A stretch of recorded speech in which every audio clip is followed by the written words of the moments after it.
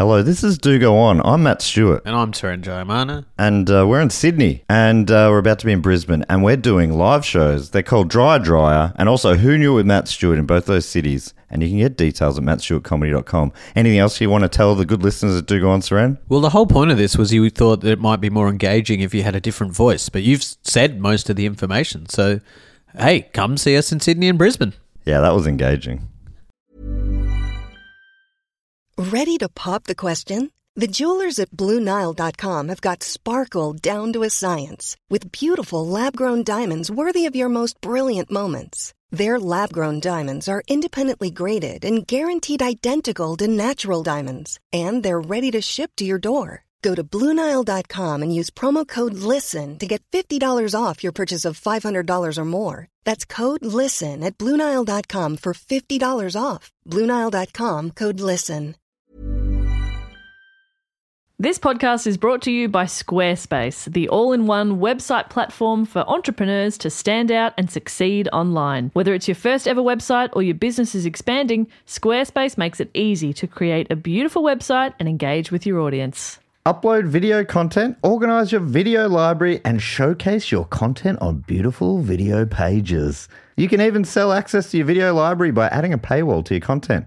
Cha-ching. You can help with written content on your website with Squarespace AI, which I use to write this next sentence, so check this out. Generate instant, personalized results that know and show your brand identity.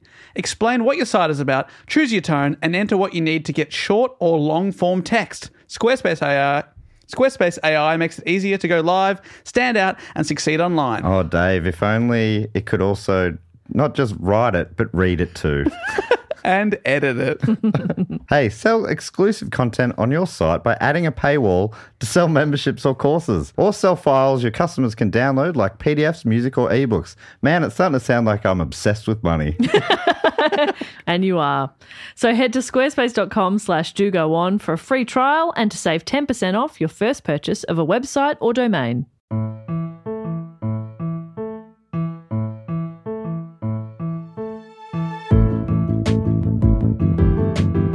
Hello and welcome to another episode of Do Go On. My name is Dave Warnicky, and as always, I'm here with Matt Stewart and Jess Perkins. Hello, I'm Jess Perkins. Hello, I'm Matt Stewart. Dave, how does this show work? Well, what we do here, Matt, is we take it in turns to report on a topic often suggested by one of our beautiful listeners.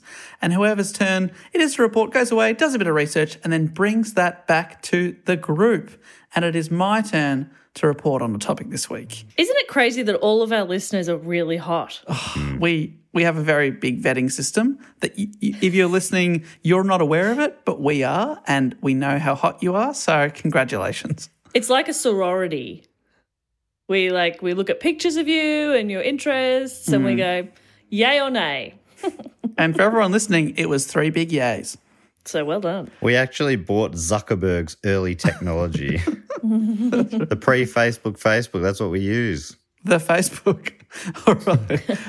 We always start with a question. And to get us onto topic, this is my question for both of you. All right, I'm going to give you a bit of a list here. What do the following things all have in common? Okay, we've got the Chicago Cubs.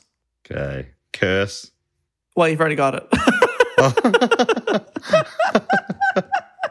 give me the others. All right, Jess, Sorry. for your benefit, I was going to say the Power Rangers, the Otzi Iceman, Yes. and finally Tutankhamun. Oh, they're all past episodes of ours, Dave.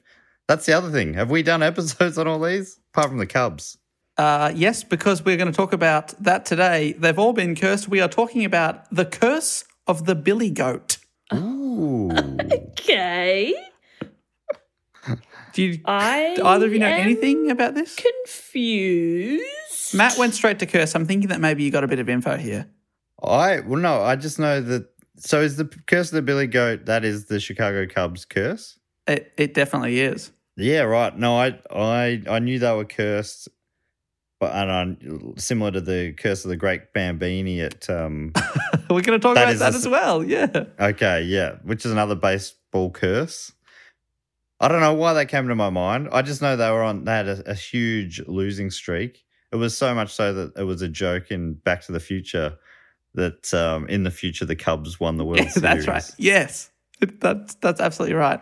And that's because of the curse of the Billy Goat, which we will get to. This one was suggested by 3 beautiful people and voted for by our Patreon supporters. So I put up 4 sporting topics because one of my favourite reports to research last year was the A Tale of Two Dream Teams, the USA and Lithuania in the Olympics. So I put up 4 sporting topics and this one did win. So thanks to everyone that voted and thanks to the people that suggested it, which is Daniel Garrett from Nashville, Tennessee, Troy Partridge from Adelaide, and Timothy Polton, also from South Australia. So thank you very much. All right, well, let's jump in now. Baseball, as Matt has alluded to, has a long series of curses. It's a very cursed sport. Over the years, they've had the curse of the Bambino that affected the Boston Red Sox, who didn't win a championship for 86 years after selling Babe Ruth to the Yankees in the 1920s. Babe Ruth's nickname was the Great Bambino, so that's where that comes from. There's also the curse of the Colonel, which affected the Japanese team, the Hanshin Tigers. In 1985, fans celebrated their team winning the Japanese Championship Series, which is a massive deal in Japan. As each winning player was read out during celebrations, a drunken fan jumped into the Dotonbori River, each fan representing one of the players. That's the idea there. But finally, they got to American first baseman Randy Bass, or Randy Bass. I didn't look it up. But he was a Caucasian man with a beard, and the Japanese fans didn't have anyone in the area who looked enough like him to jump in the river as his representative. So instead, they grabbed a statue of the Colonel from a nearby KFC and threw it in the river instead. That's great. And that was a huge mistake. Oh, no. The statue sank, and a curse was subsequently placed on them for disrespecting the Colonel. They did not win a championship after that. Was anybody surprised the statue sank? They're like, oh, that's a bit odd, isn't it? They put floaties on him. Statue sank. That's odd. Huh. Oh, how weird. Didn't we talk about in a Patreon bonus episode that, was it Japan that really got into KFC at Christmas time? Yeah, that's right. Big deal. Millions of Japanese people visit KFCs on Christmas. Some of these other curses we're talking about lasted for nearly a century. Did you say 2015? No, 1985. Oh, okay. That's longish. That is longish. I don't know. In my head, I'm like 1985 is only 6 years ago. Yeah, that's right. Well, fans you've believe lived as long as you have. That's true. Fans believed the curse would live on until someone retrieved the Colonel from the river. Several attempts were made to recover the statue, including sending divers down and dredging the river, but sadly they all failed. I'm impressed they knew that it was at the bottom because they seemed very surprised that it sank. Yeah, they were so If they can't find it, geez, that sounds, what's going on here? That sounds more than a curse. Well, fans attempted to make amends by apologising to the store manager, but the... A 16-year-old. Yeah, it's a manager-based curse. It's all right. Don't worry about it. We got another one. Imagine being like, I'd like to apologise to the manager. Sorry? What? Karen? That's never happened. This is new. As someone who was, for a while, a manager in retail, that has never happened. I'd like to apologise to the manager. No. Dave, do you think that the guy, the baseman surname being Bass, is that an example of nominative determinism? Yeah, I think it might be. Oh, my God. Now that you've finally brought it up and it's been kind of close, are you going to keep bringing it up every time? Have I broken the curse? Potentially. Sadly for Mr. Bass, he played in the outfield, so nowhere near a base. But they apologised to the store manager, but the statue remained in the canal and the Tigers remained cursed. Before finally in 2009, the statue was found and recovered from the river in multiple pieces. However, the statue was missing an arm and the Colonel's glasses, and fans worry that until the statue is made whole again, they won't win another series. They've made the championship final 3 times since, but have lost each time. Damn you, Colonel. Damn you. That's incredible. I love that. Jeez, the odds of ever finding the glasses again, not strong. I don't understand. What do you mean glasses? To have... What kind of statue is this? I think it's. I know you think you went concrete, but I'm thinking that maybe it's one of those like plasticky ones out the front of. Like a Ronald McDonald. Yes, I think it's like that, which You still take a picture with. would still probably sink, I reckon. Yeah. But if they're hollow inside. Okay, I take back some of my criticisms, but others remain. Yeah, well, and so does that curse. But we're not here to talk about fried chicken. We're here to talk about disgruntled goats. Little Simpsons reference there. But first, we've got to talk a little bit about how Major League Baseball works. Now, Matt, you've got a team seemingly in every league and every sport in the entire world. Do you have a team in the MLB? Go Detroit Tigers. Nice. I made a deal years ago with a American traveller. He was in Australia, and he said he'd start going for the Saints in the AFL if I got on board his Major League Baseball team, which was the Detroit Tigers. And, so I've supported them ever since. I've bought the hat and, I've got their app on my phone. They haven't been good for quite a while, but, I keep up to date with them. They play so many games in baseball. Oh, it's mind-blowing. It's for a team that isn't very good, that means a lot of losses. Oh, I never thought about it like that. You stop playing, please. You're losing. Please. Can we just end the season, please? They're going feels like slightly better than they have been this year, but still like towards the bottom of the table. But yeah, I don't know of any curses that they've had. That doesn't mean they don't exist. That's right. True. Sometimes you're unknowingly cursed. That's the worst kind. Yeah, I wouldn't surprise me if they were cursed based on their ladder positions. Do you feel like you cursed your American friend by making him follow the Saints? Yeah, I think we cursed each other. Although he's seen at least a few good years, where this was back before our, grand finals 10 years ago. So at least he had some close to glory days.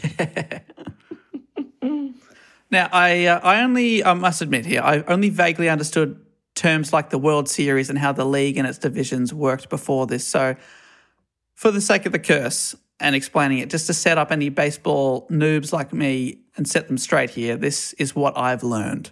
Jess, I don't know, your baseball knowledge? Probably second to none, I imagine. I've seen A League of Their Own. That's all I require. A great film. Madonna, Rosie O'Donnell. Need I say more? Probably. Go on. Gina Davis. Oh, she's Tom great, Hanks. Mate. He pisses on the bus he at one point. pisses for so long in the rooms. He doesn't piss on the bus. He pisses by the bus. In the rooms. Thank you. He's pissing and he's pissing just non-stop. Great Non-stop moment. Great piss. Hollywood moment. Ladies playing baseball. What? It'll well, never it's the work. war. The boys ain't here. Come on, gals. That's what, doesn't he say that at one point? Women don't play baseball. Yeah. Something like that. That's a good movie. Great movie. Based So on a true yes, Dave, story. I know baseball. I thought you Okay? did. So this is for me and for anyone like me at home. Any fellow Poindexters out there. So Major League Baseball, like the NBA, is broken into 2 divisions, the American League and the National League. But unlike the NBA, it's not geographically based. Both teams on both sides are all over the USA, and one team in Canada, the Toronto Blue Jays. These days, there are 15 teams in each of the 2 leagues who play their own regular seasons, which in 2021 is an unbelievable 162 games. What? Yeah. And that's before How? Playoffs and the World Series. Everyone's playing at Is least there an 100. off season? Yeah, it goes for about 15 minutes and then you get back out there. Logistically, how? Are they playing like 3 games a week? More, statistically. Get the fuck out. No, thank you. No, please. Oh, I'm tired thinking about it. Oh, it's absolutely wild, isn't it? That's too much. They play a lot of double headers, don't they? Maybe triple headers? They ever play triple headers? Still. They have to play like, we've got a game at 3 a.m. on a Tuesday just to fucking fit it in. And then are people going to that? That's crazy. And it doesn't end there. At the end of each regular season, which is the 162 games, 5 of each league go to the postseason, where one of each team is named either American League or National League champion. You can honestly go get fucked. That is too much. And then it doesn't end there, Jess. The champions. What? No, the champions of the American League play against the champions of the National League in the World Series. And this. World Series, yes, of course. That we all go to, the world. We're all there. And that's a best of 7 games. Get the fuck out! It doesn't make any sense. And then the team that wins the World Series is the champion of Major League Baseball. So that's the champion how it works. of the entire universe. And then everyone gets a rest for That's too much. What do you mean? When do they get to rest? You get 2 hours off, you go to the mall, and then you go back out there. Okay. That's too much. Do baseball players get paid quite well? Incredibly well, yep. Do they really? Millions. Good for them. Some of them. I still wouldn't do it. Couldn't pay me enough. If you're like, Jess, I need you to sit down 140 times this year, I'd be like, you got it, Chief. No problem. I'll do that for $1 million. That's silly. I'm sure there's a lot of baseball fans out there who are angry at me now. I'm just saying, like, work-life balance, people. Have a little bit of you time. Switch off. You know? You probably loved baseball. That's why you are a professional baseball player. But now, is it not a little ruined for you? But there's no value I can put on that. For example, if you were Mookie Betts from the Los Angeles Dodgers, yes, his name is Mookie Betts, and amazing, got a 12-year contract, $365 million US. He's getting paid $30 million a season or $187,000 a game. Yeah, I reckon that's worth it. Getting out of bed for that? I mean, yeah. I mean, I figured not for 12 years though. Ugh.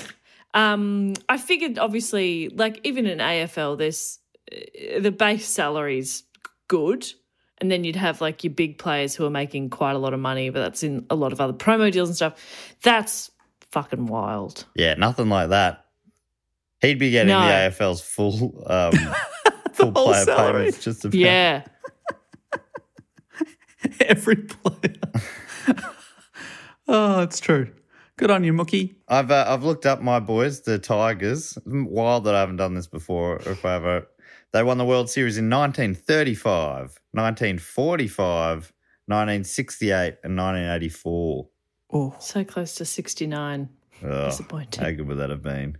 But they played in the World Series as recently as 2012, losing to the Giants.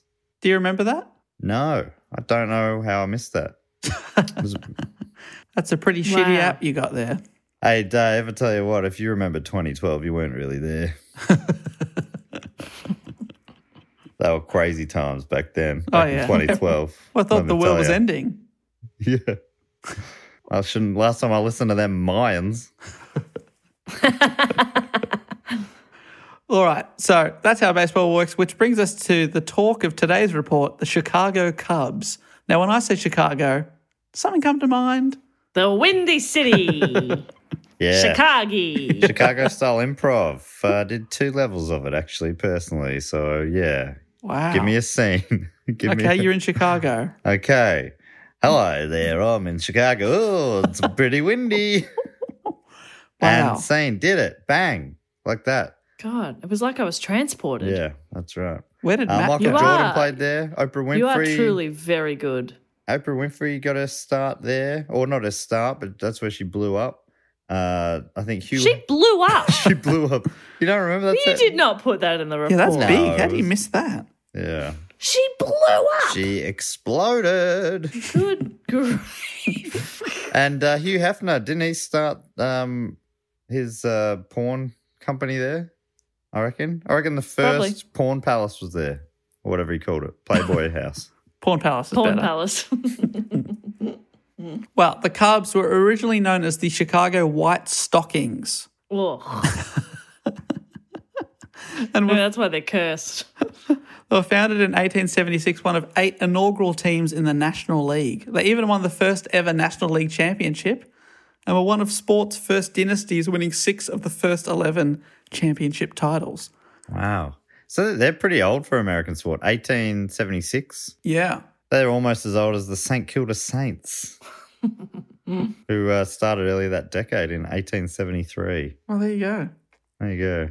Well, Major League Baseball and the World Series came together in 1903, putting the two leagues together. The Cubs continued their success and won the World Series in 1906 and 1907. So they're very successful early on. They had continued success over the next few decades, especially in their division, winning American League pennants, which means that they won their division, in 1910, 1918, and a hugely impressive 4 pennants in a 10-year span, 1929, 1932, 1935, 1938. Huge. Between 1876 and 1945, the Cubs were one of the most successful teams in all of North America. They had 51 winning seasons, 16 first-place finishes, 16 pennants and World Series appearances, 2 World Series titles, and 6 championship titles. But it all changed on one fateful day in 1945. Ooh. That felt like it needed an ooh. Was that a good instinct? Very appropriate. Thank you so much. You know who won the World Series that year? My boys. Great year, 1944. 45 in the world. Was it? Yeah. Wars ended. World Series were won. Everyone's partying. Doing the bloody jitterbuggle down the street. Well, 1945. Chicago Cubs again won their 16th pennant and again made the World Series where they faced the Detroit Tigers. Boo. Oh, I shouldn't have looked it up. That would have been such an exciting moment. Now, the Cubs were and still are based at Wrigley Field, named after chewing gum magnate William Wrigley Jr., who founded the Wrigley Company. So there you go. That's a good surname, Wrigley. Yeah, I great like it. chewing gum name as well, I reckon. Yeah, Feels agreed. right. Perkins, not good for anything like that. Maybe toilet cleaner? Perkins, because it's got a picture of a little butler and his name is Perkins. Perkins is a great butler name. Yeah, and cleans your butt. Ah, yes. Oh. Wait, what do you do with toilet cleaner, Matt? Yeah. You putting that in your butt? Yeah, cut out the middleman.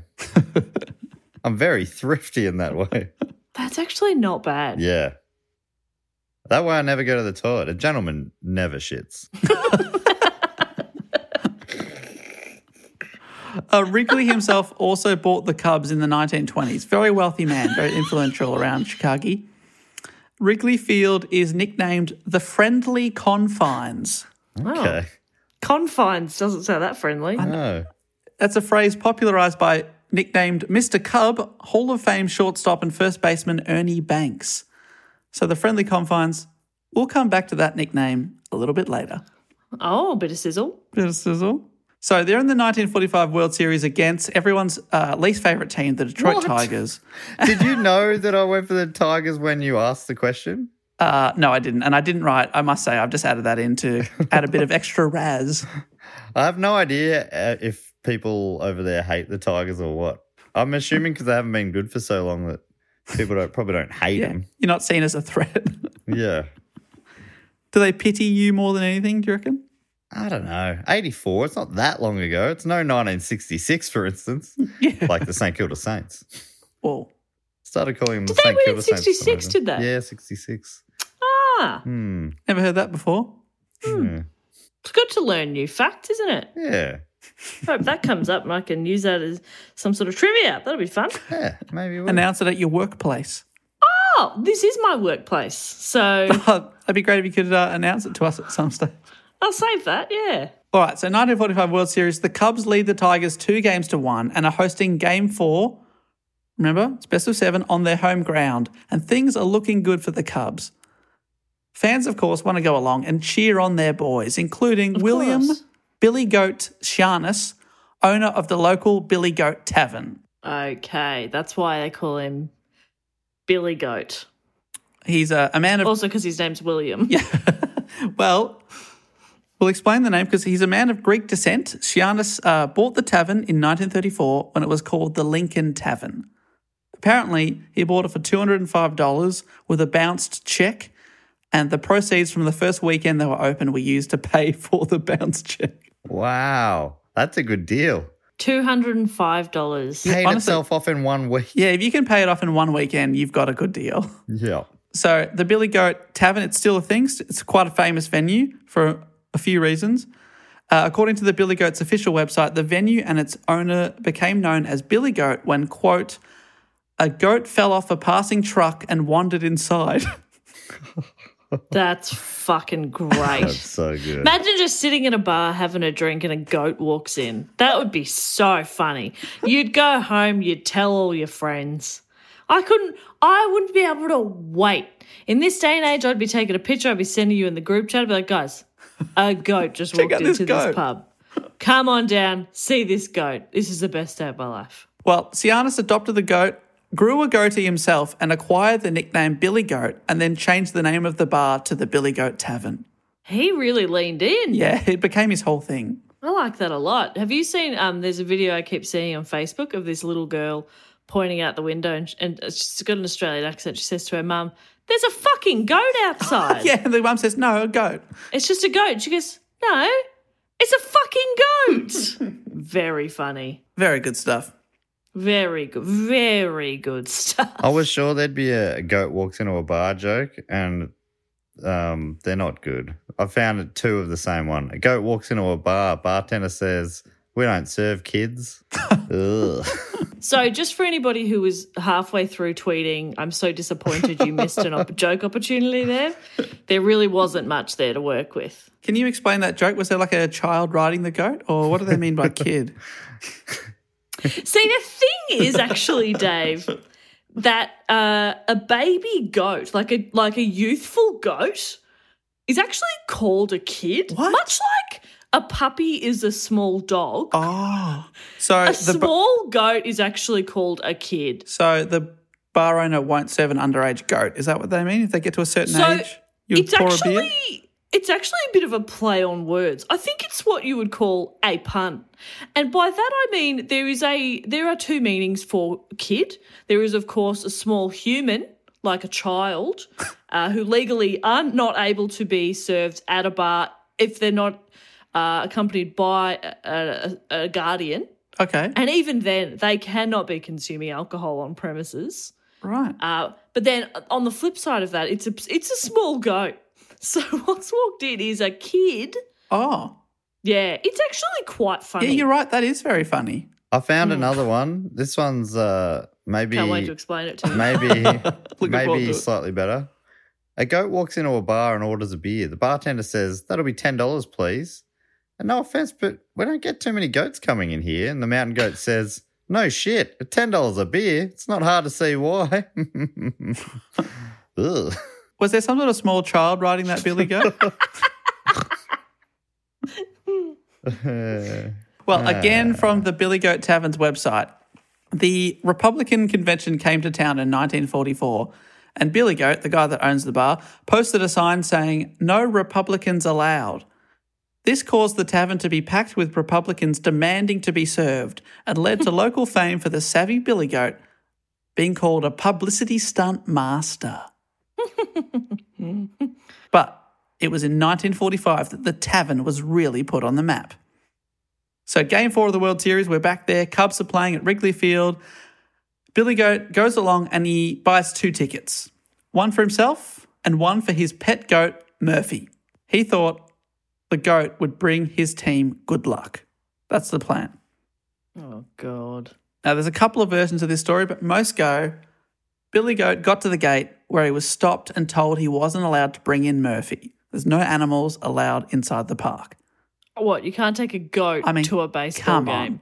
What a fucking nanny state. But this isn't any goat. Nanny goat state, am I right, Jess? Is that That's anything? a nanny goat state.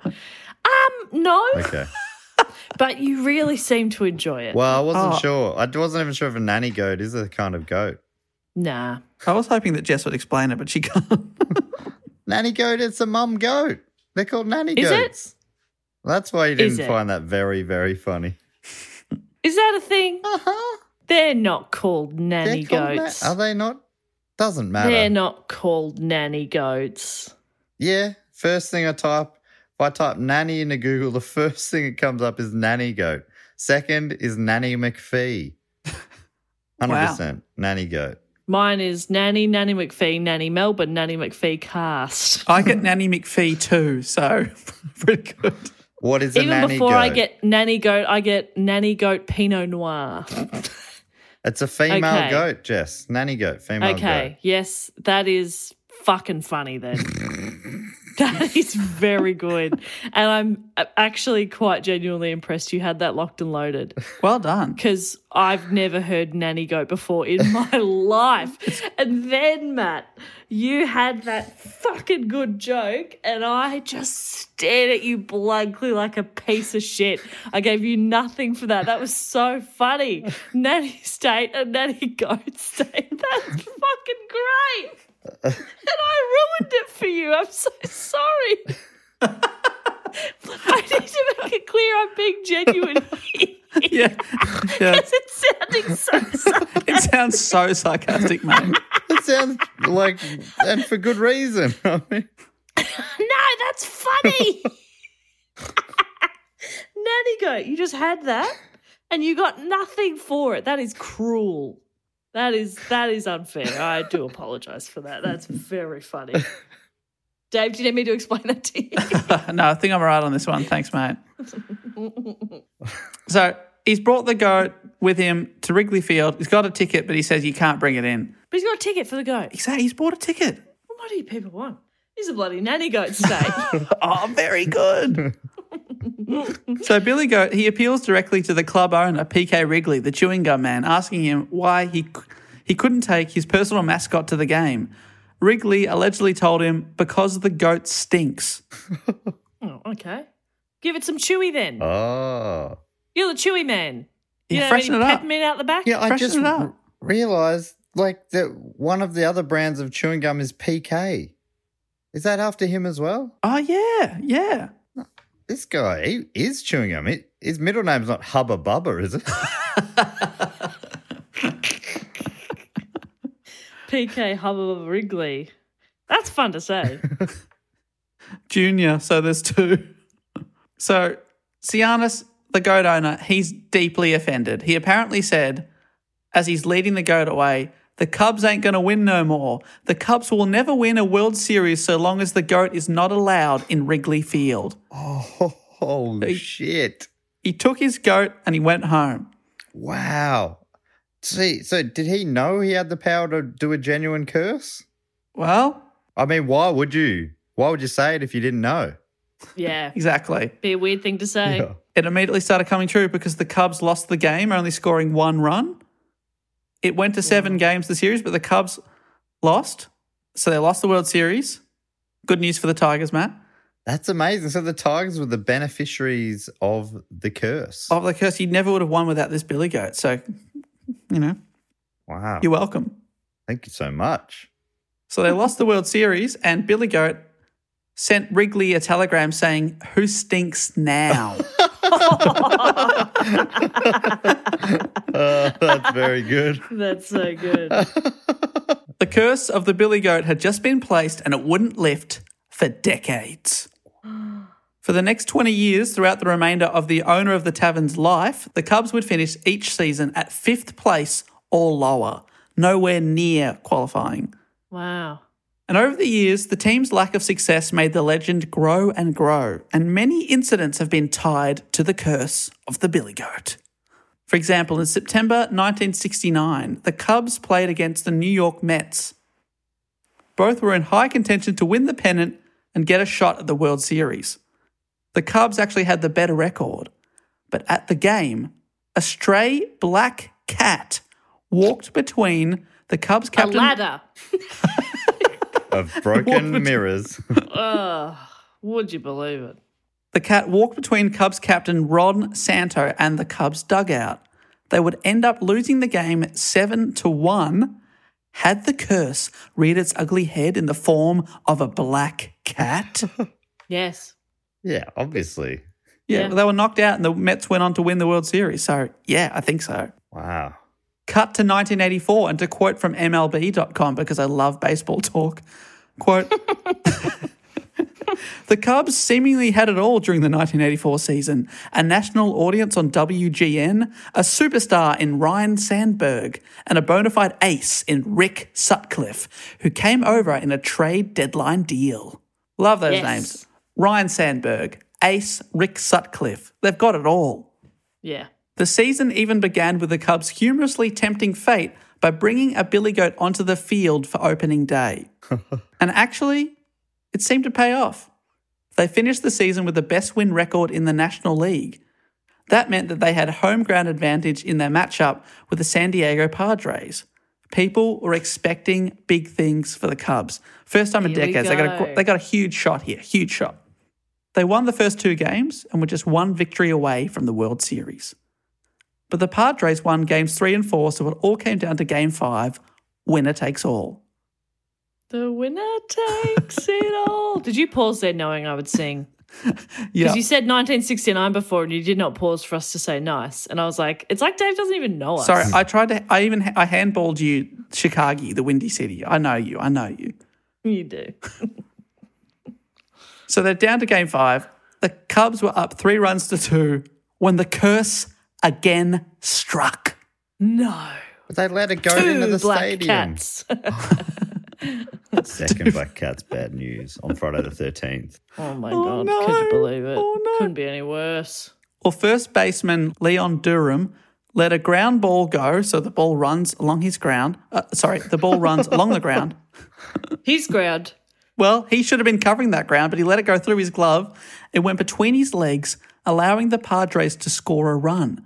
They went on to win the game, knocking out the Cubs.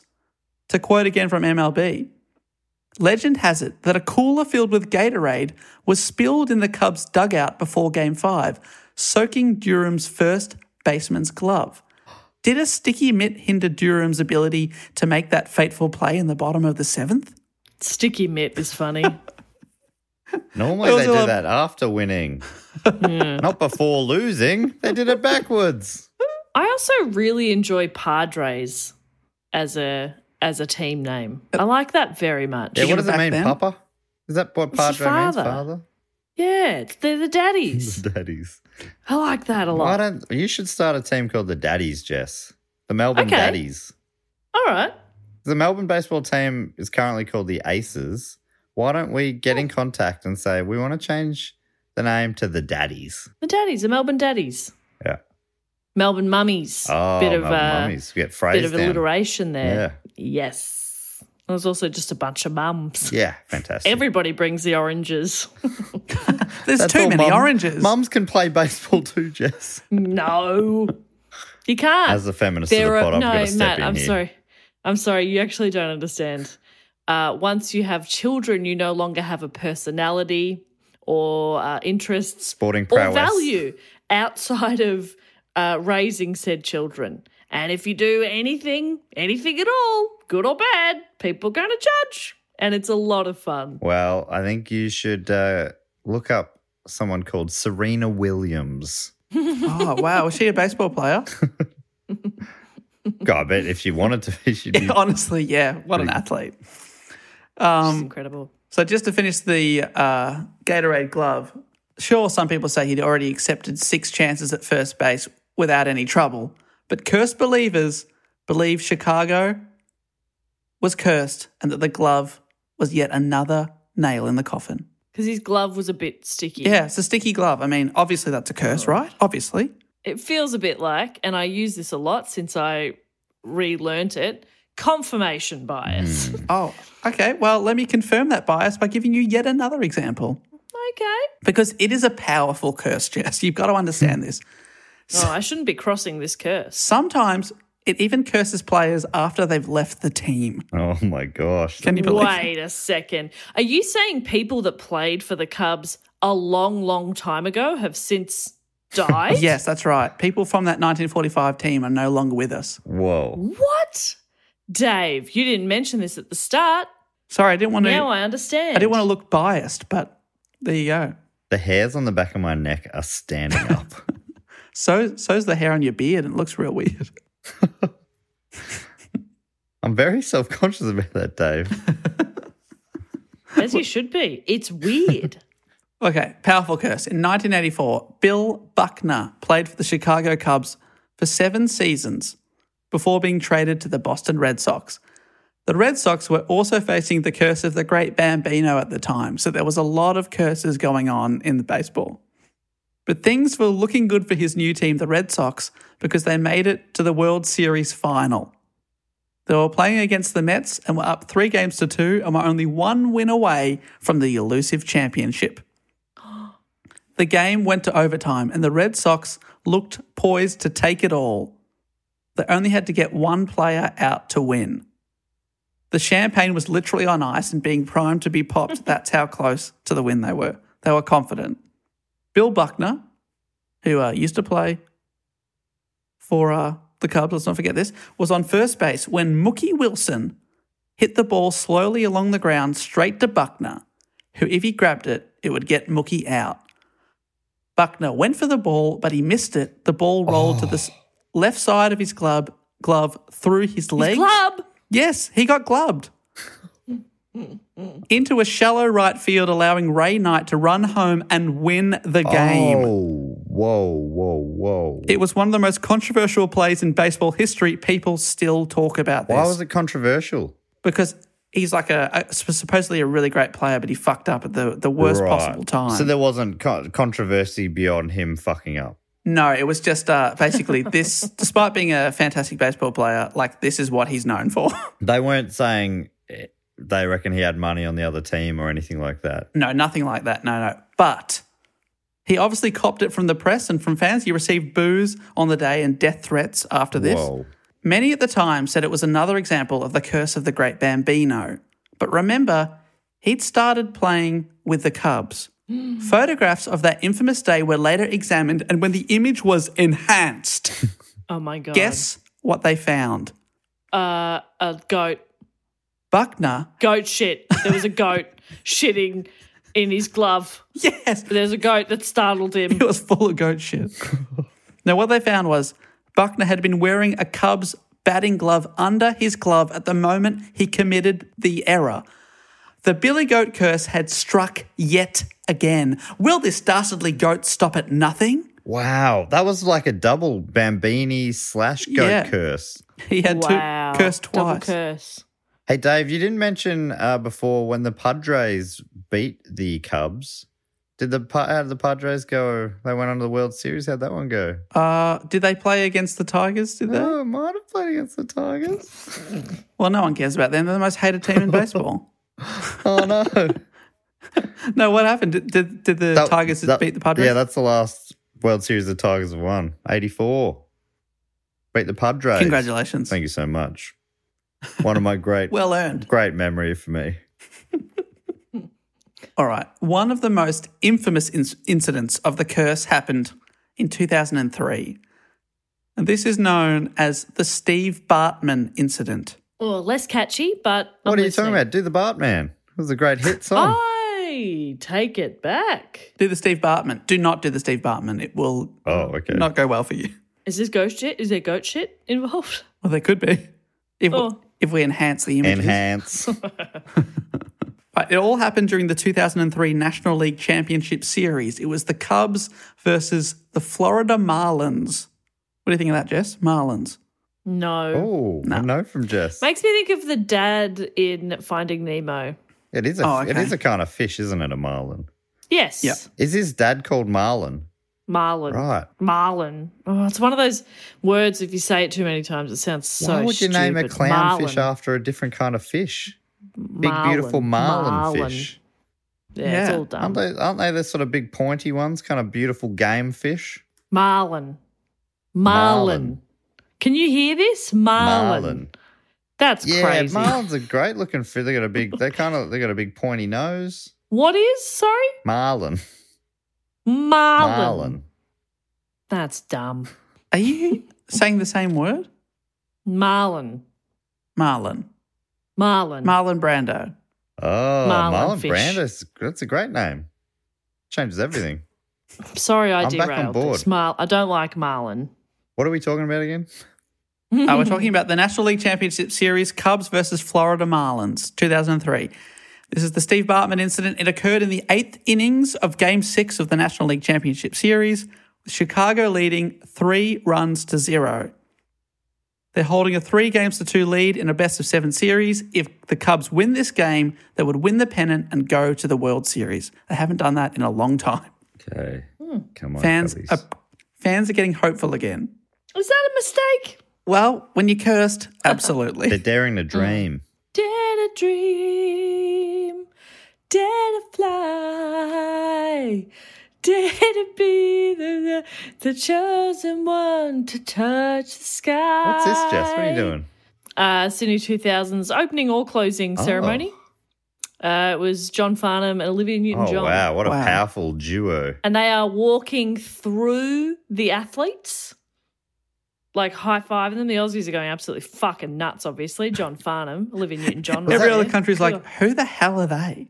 Who are these old people? They are royalty. I reckon they know thank Olivia you. Newton-John from a little movie called Grease. Yeah, I was going to Yeah. say probably more John Farnham's. Like, who's that old man hanging out with Olivia Newton-John? I want John Farnham to adopt me. He just seems rad. Anyway, sorry, but when you say dare to dream, that's Jess, what's going to come into my head every time. I actually think John Farnham is featured on the soundtrack to the film Rad. Fun fact. Well, I'll leave that up to you. Is that? If I knew what that was, I think it's like I would say that's pretty I think fun. it's a BMX movie that I've never seen that my cousin always talks about.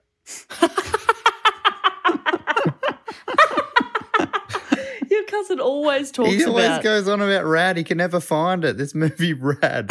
I don't know if Is he sure it exists? He reckons John Farnham played in one of the key scenes, maybe playing to win. What? And Like you his just song. brought it up like everyone would know it, and it might not even exist. What are you talking about? I've never looked it up. I should look it up. He talks about it a Well, lot. apparently it's not easy to find. Unless your cousin doesn't have access to the internet. No, I'm looking Jess, up. I No, think it's you'll definitely- find.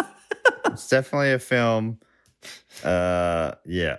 That's such a funny and specific conversation you've had with your cousin, apparently multiple times, about a John Farnham song appearing in this film that he cannot find, that you've never seen or looked up, but you brought it up assuming we would go, it's so- a fun fact about Rad. I just needed to look up wikipedia.org. It's got its own page. It's a 1986 American sports film. No, I can't find it anywhere.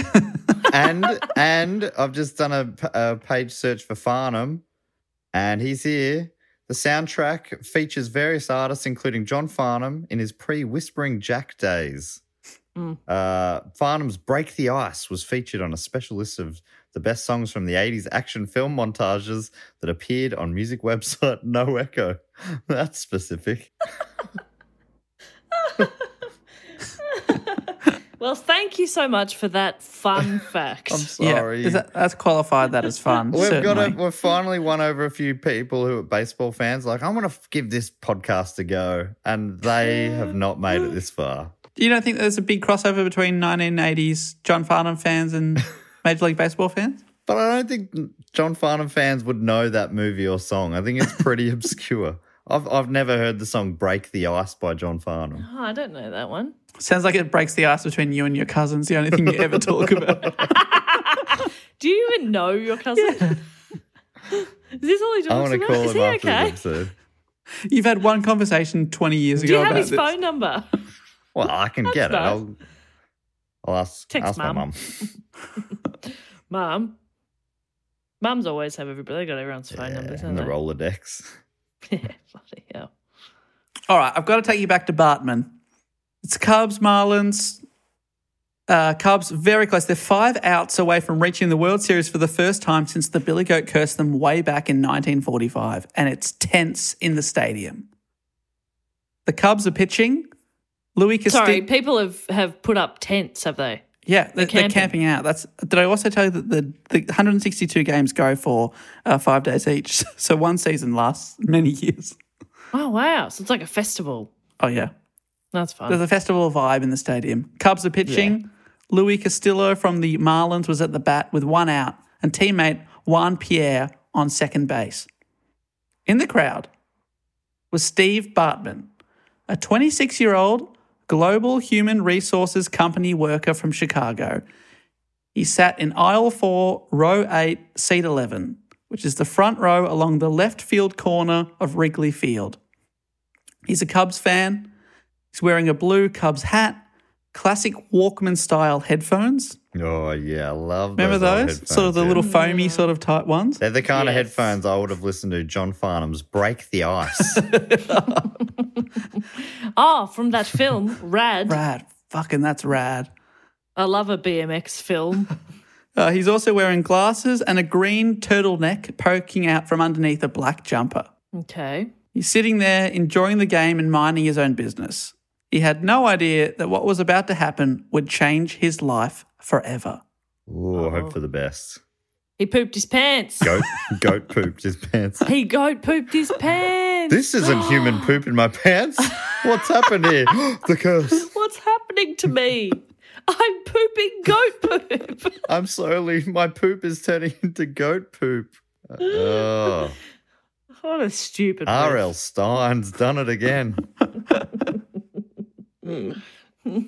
So he's sitting there. I don't know if he's listening to John Farnham whilst he shits himself, but he's got something in the headphones. Mark Pryor from the Cubs pitches the ball. Castillo hits it and sends a foul ball high into the sky. Cubs outfielder Moses Alou runs round to catch it. If he makes the catch, then the Cubs will be just 4 outs away from the World Series. It's one step closer. The ball comes right near where Bartman is sitting. Uh-oh. Alou jumps up against the wall, desperately trying to catch it. In this moment, Bartman and a bunch of fans around him also reach out to catch the ball. It glances Bartman's outstretched hand just as Alou is reaching out, so Bartman actually makes contact with Alou's mitt coming up from below. Oh, no. But neither of them are able to grab it, and the ball is knocked back into the crowd, and Cubs player Alou obviously cannot make the catch. And he is fucking furious. He yells into the crowd. He throws his glove off in frustration. He looks so pissed off in the replay, like he's ready to kill someone. He's so pissed off. Now, is that allowed? Well, meanwhile, the ball is grabbed by a fan behind Bartman, so he didn't even get the ball either. Do you mean is he allowed to kill someone? I think in that moment, that's probably okay to kill. Is that actually in the rules? Justifiable homicide. Well, there's actually Self-defense. No, if you lean over the fence and knock the ball out, is that okay? Yeah, well, there's a bit of confusion because the rules state if the ball goes into the crowd, it's well and truly up for grabs and everyone hopes to catch a game ball. Yeah. That happens all the time. But they're not supposed to interrupt the game and lean over the barrier. And in this instance, it's very tight. Bartman was right on the edge. Did he lean over? Yeah, maybe a little bit. He leaned over a little bit. But he certainly isn't leaning right over. He's sort of a bit over. Right. And is he a Cubbies fan or is he a Florida fan? He's a Cubs fan. Oh, no. So he wanted Alou to make the catch. He wanted to make the catch. What is he doing? That's so dumb. Oh, no. Oh, no.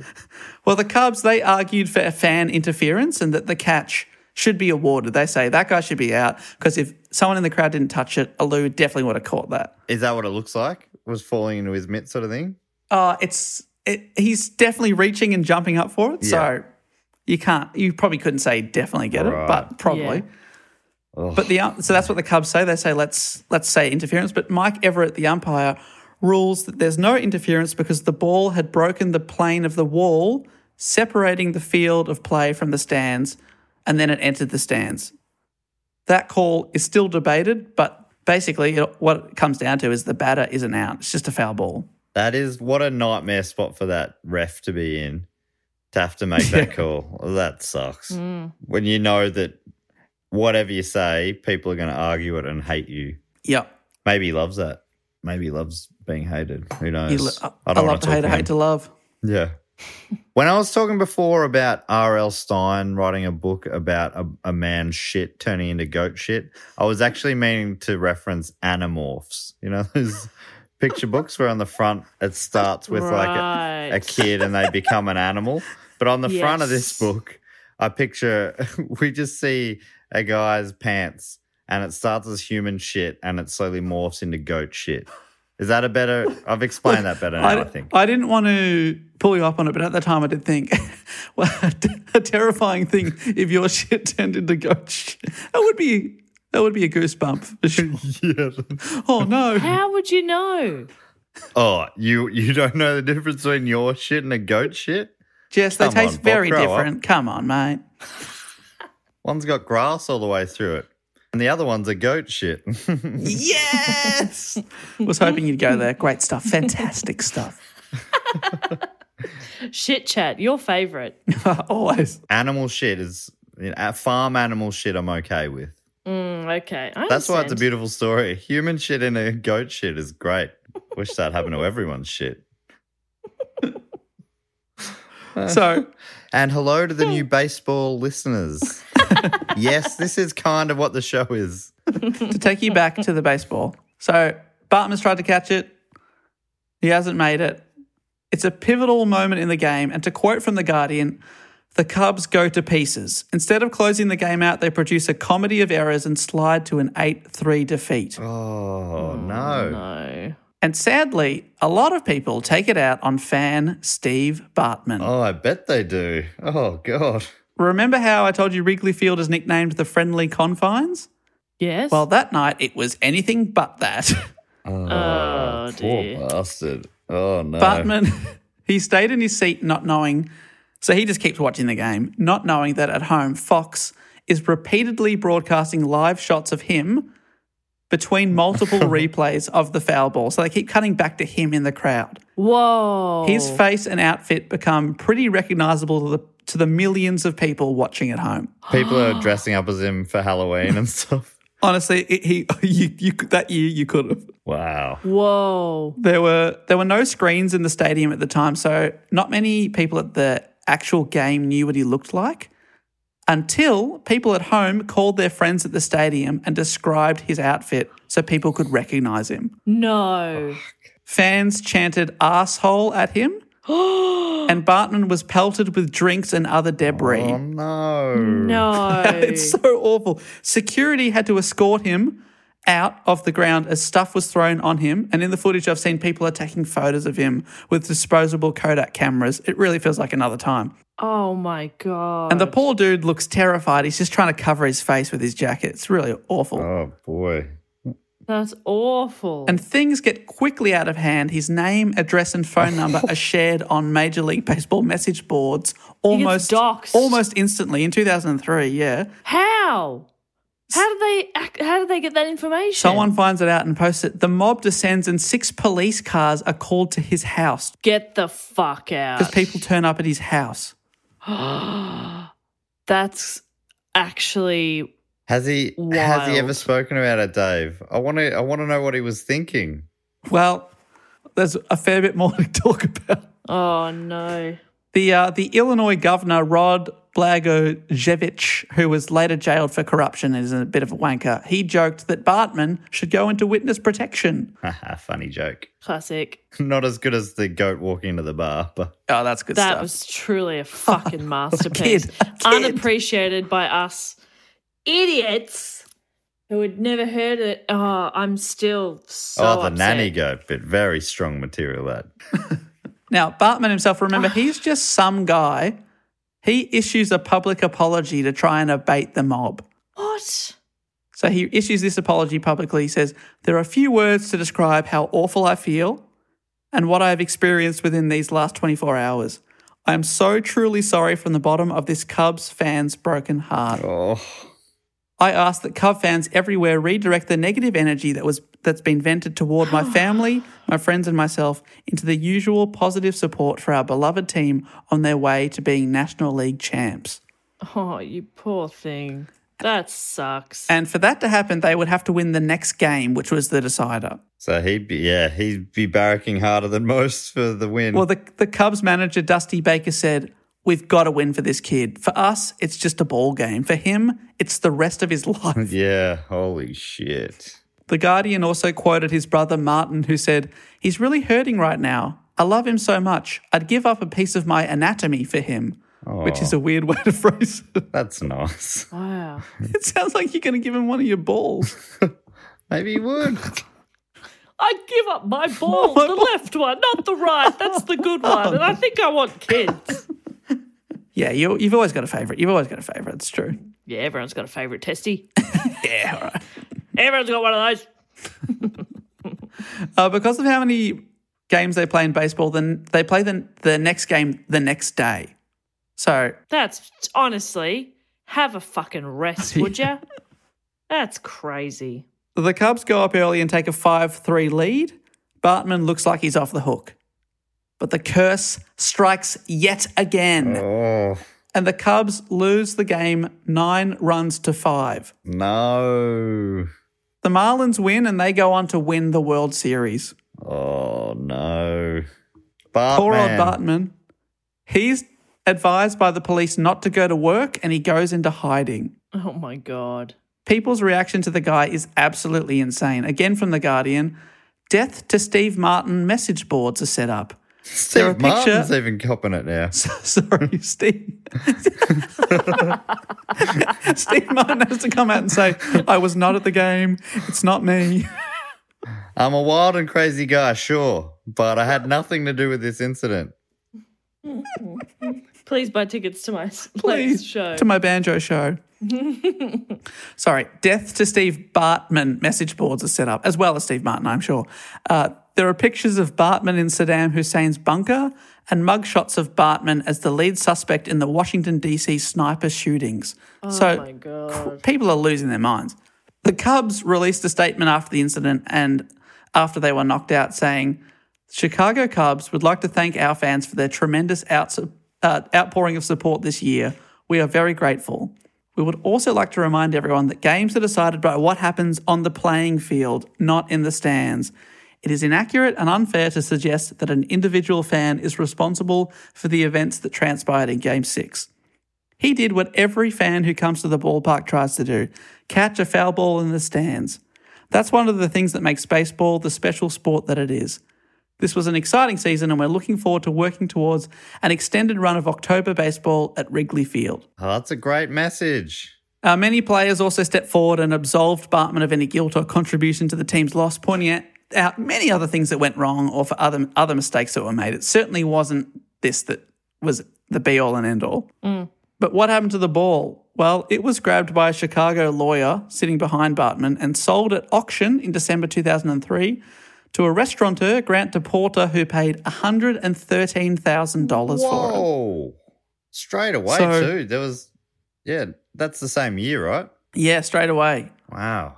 That's a spicy meatball. A couple of speaking of meatballs, a couple of months later, 2004, it was publicly detonated in a televised event by special effects expert Michael Lantieri.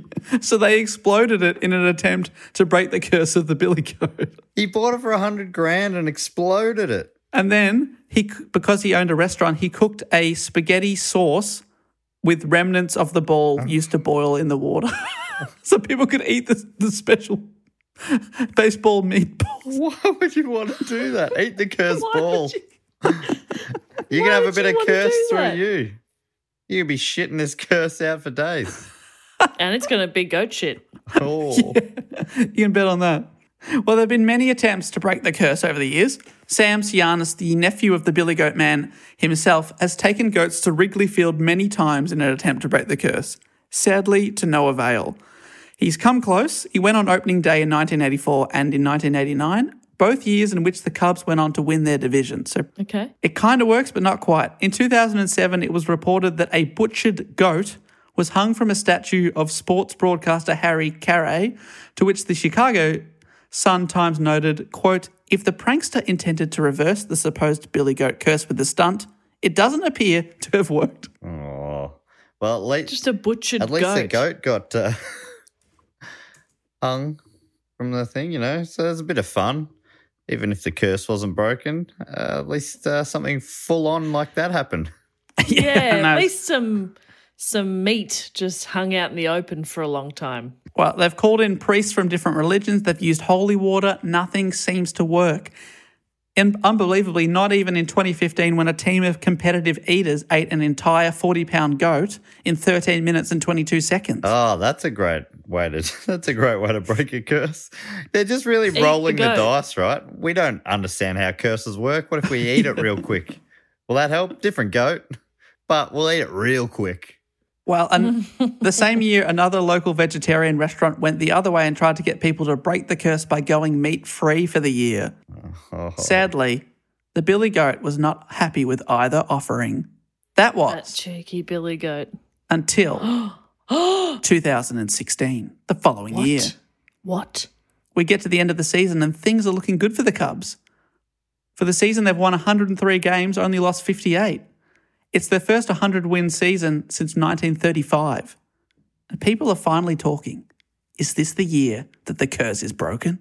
Oh, stop talking about it. But then, that's right, they're also worried that this is the goat just fucking with them and no one wants to put You're the going moz to on jinx it. it. Everyone shut the fuck up. Be cool. Be cool. It was close at one point, Dave. Is 2016 the year that I think it was 2015 maybe when Back to the Future was supposedly set when they won in Back to the Future. In the future, I think it was 2015, and they won.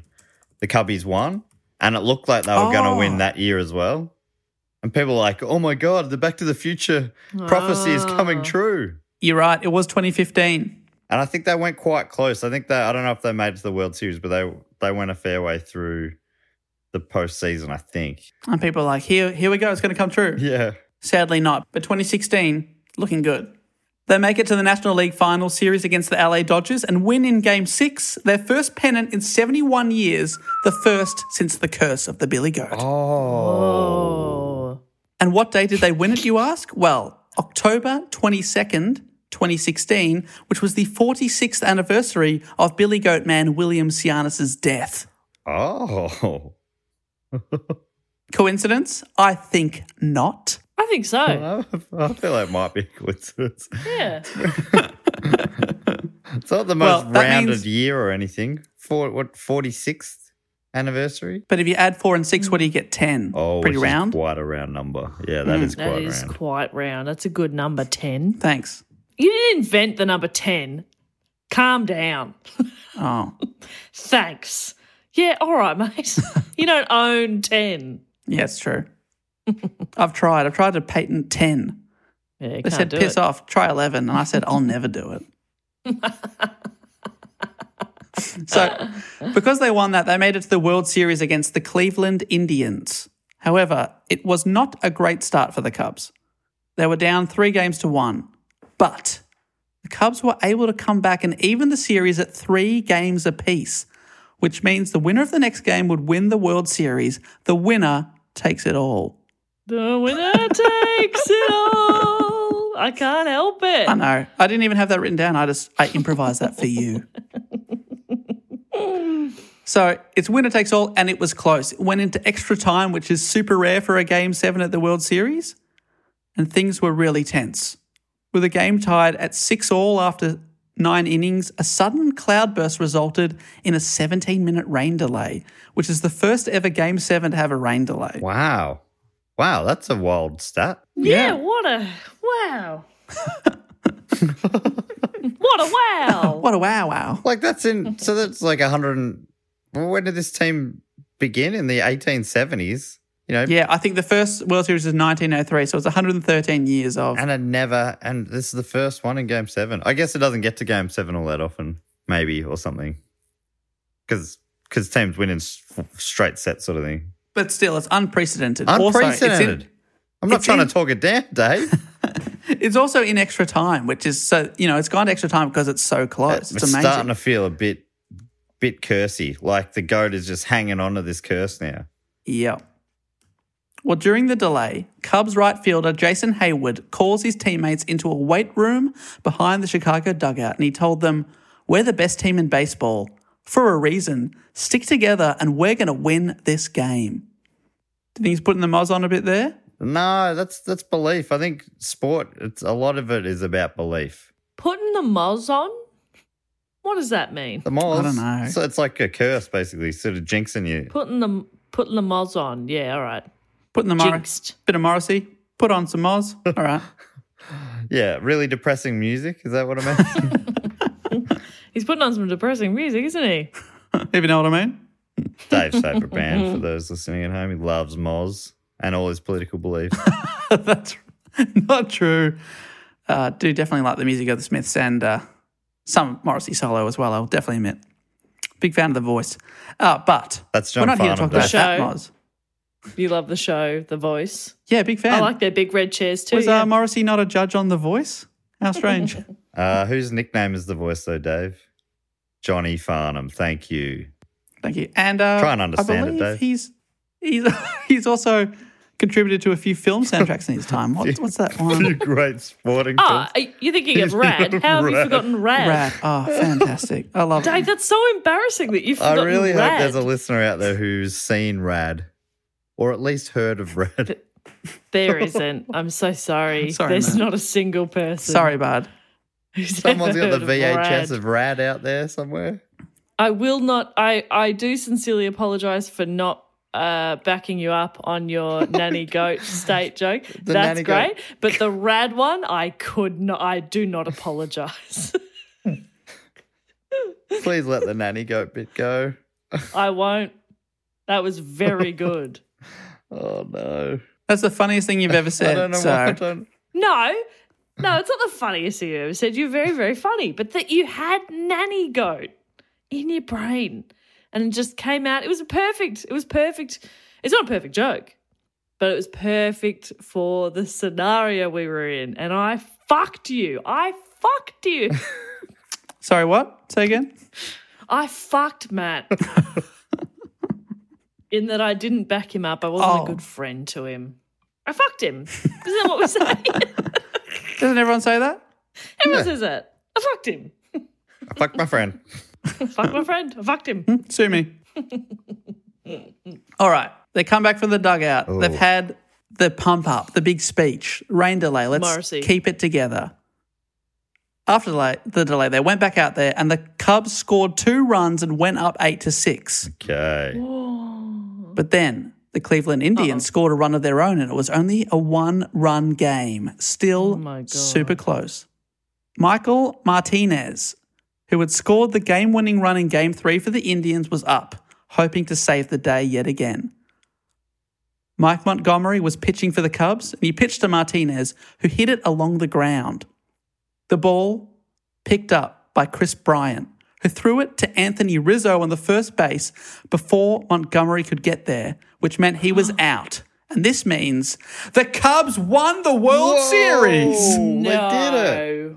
I can't No believe way. it. They broke I knew this, but I can't believe it the way you built it up.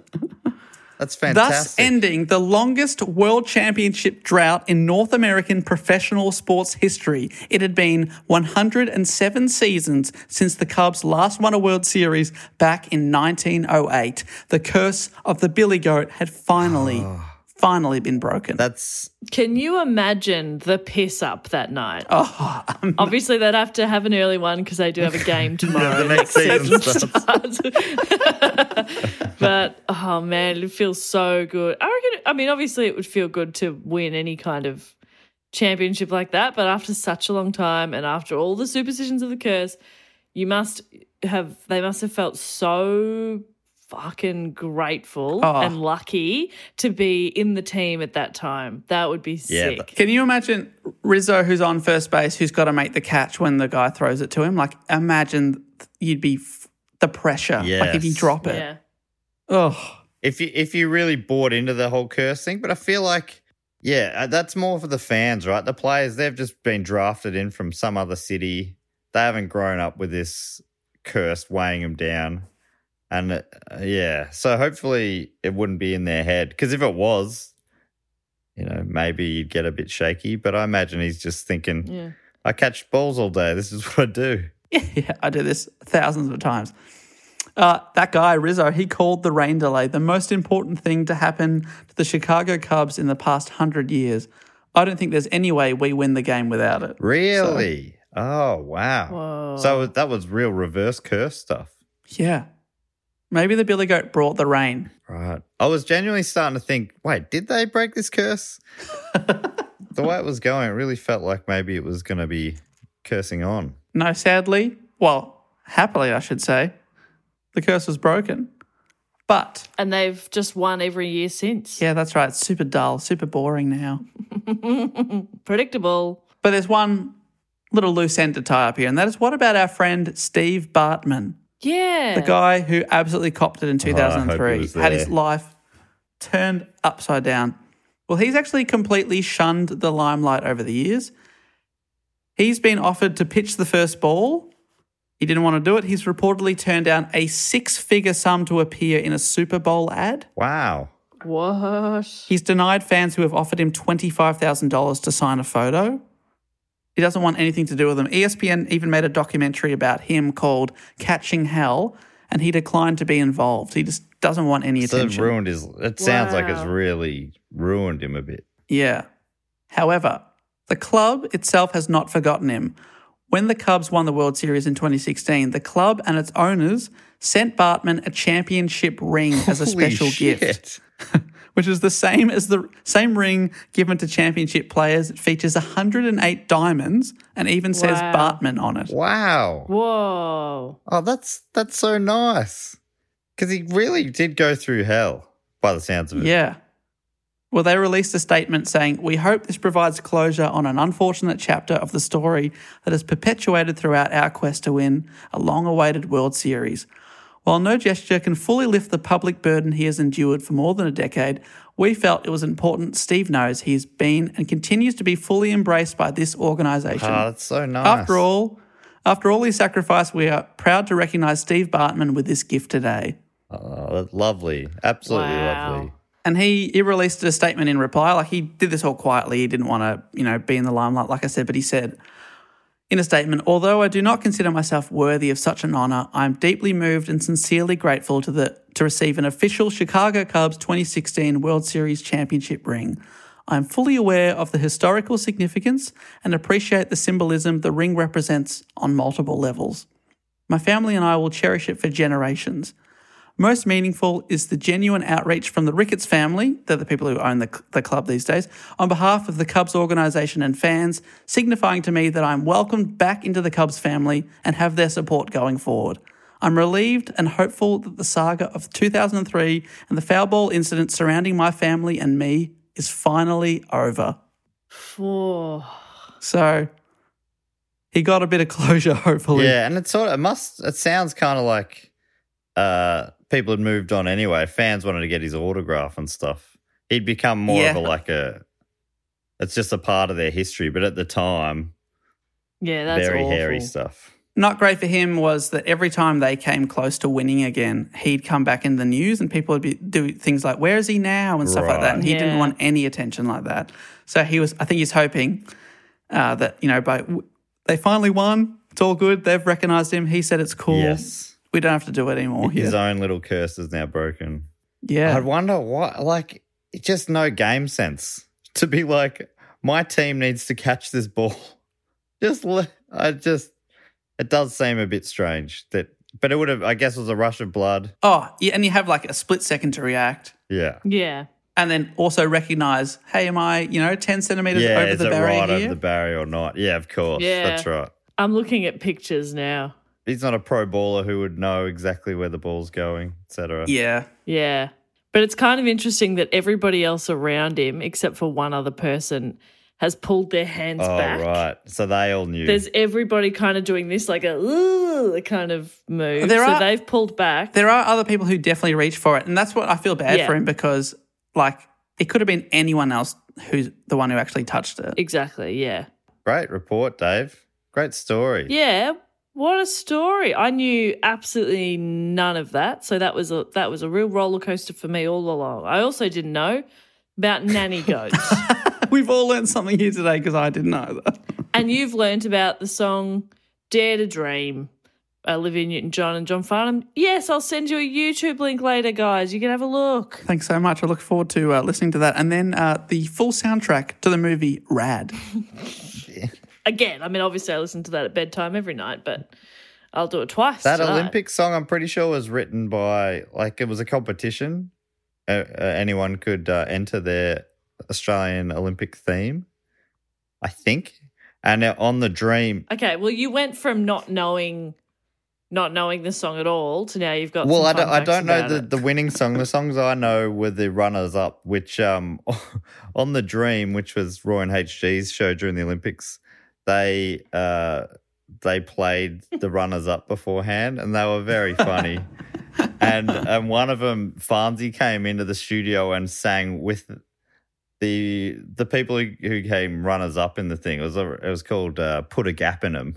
Go, you good thing, go, put a gap in 'em, go. And then Farnsey comes into the studio and sings it in front of the green screen of the couple who entered the song. And it's just a magic moment of Australian TV. I'll share it with you two later. See if maybe we'll share it with the listeners during the week on our socials. I'll also try and put out the clips of, Steve Bartman and stuff. Yeah, maybe on more social media. relevant.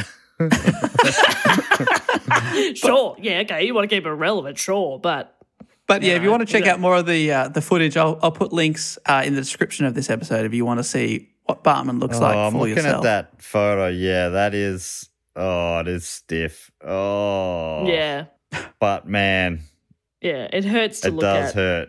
Yeah, I mean, I feel for him, but I also he should have known not to. Yeah, But anyway, you're right, Dave. It's millimeters, split second seconds. thing. Yeah, Poor bastard. It is- I it's feel very for him tough. with the Walkman headphones on. I know. Oh, he's just the guy who loves baseball. He just looks like a sweet, nerdy guy. Oh, no. Steve, you've broken my heart. Oh, I'm going to think about that all night now. Oh, Steve, that is such a sad... I wish I didn't look at the photo. Oh, Well, people look are up Steve describing Bartman. him. Those fucking assholes. Oh, man. Yeah.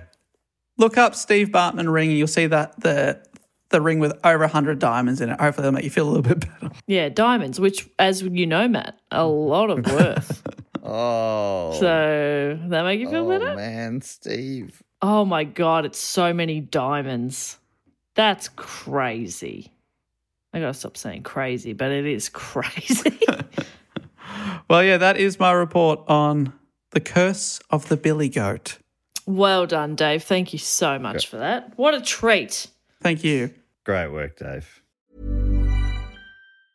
Jewelry isn't a gift you give just once. It's a way to remind your loved one of a beautiful moment every time they see it. Blue Nile can help you find the gift that says how you feel and says it beautifully, with expert guidance and a wide assortment of jewelry of the highest quality at the best price. Go to BlueNile.com and experience the convenience of shopping Blue Nile, the original online jeweler since 1999. That's BlueNile.com to find the perfect jewelry gift for any occasion. BlueNile.com.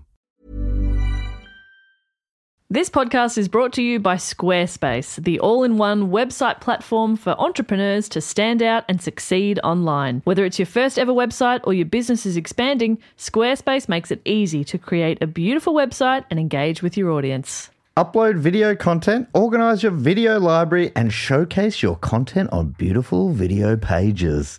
You can even sell access to your video library by adding a paywall to your content. Cha-ching. You can help with written content on your website with Squarespace AI, which I use to write this next sentence, so check this out. Generate instant, personalized results that know and show your brand identity. Explain what your site is about, choose your tone, and enter what you need to get short or long-form text. Squarespace AI makes it easier to go live, stand out, and succeed online. Oh, Dave, if only it could also not just write it, but read it too. And edit it. Hey, sell exclusive content on your site by adding a paywall to sell memberships or courses, or sell files your customers can download like PDFs, music, or ebooks. Man, it's starting to sound like I'm obsessed with money. And you are. So head to squarespace.com/dogoon for a free trial and to save 10% off your first purchase of a website or domain. And now it's almost time for everybody's favourite section of the show. But before we get to that, by the way, it's just Dave here now. I had to let the others go. They just weren't pulling their weight. You understand. No, what's happened is Melbourne has gone into a snap 1 week now, 2-week lockdown due to COVID stuff, and it's getting a little bit tricky to find time where we can get together.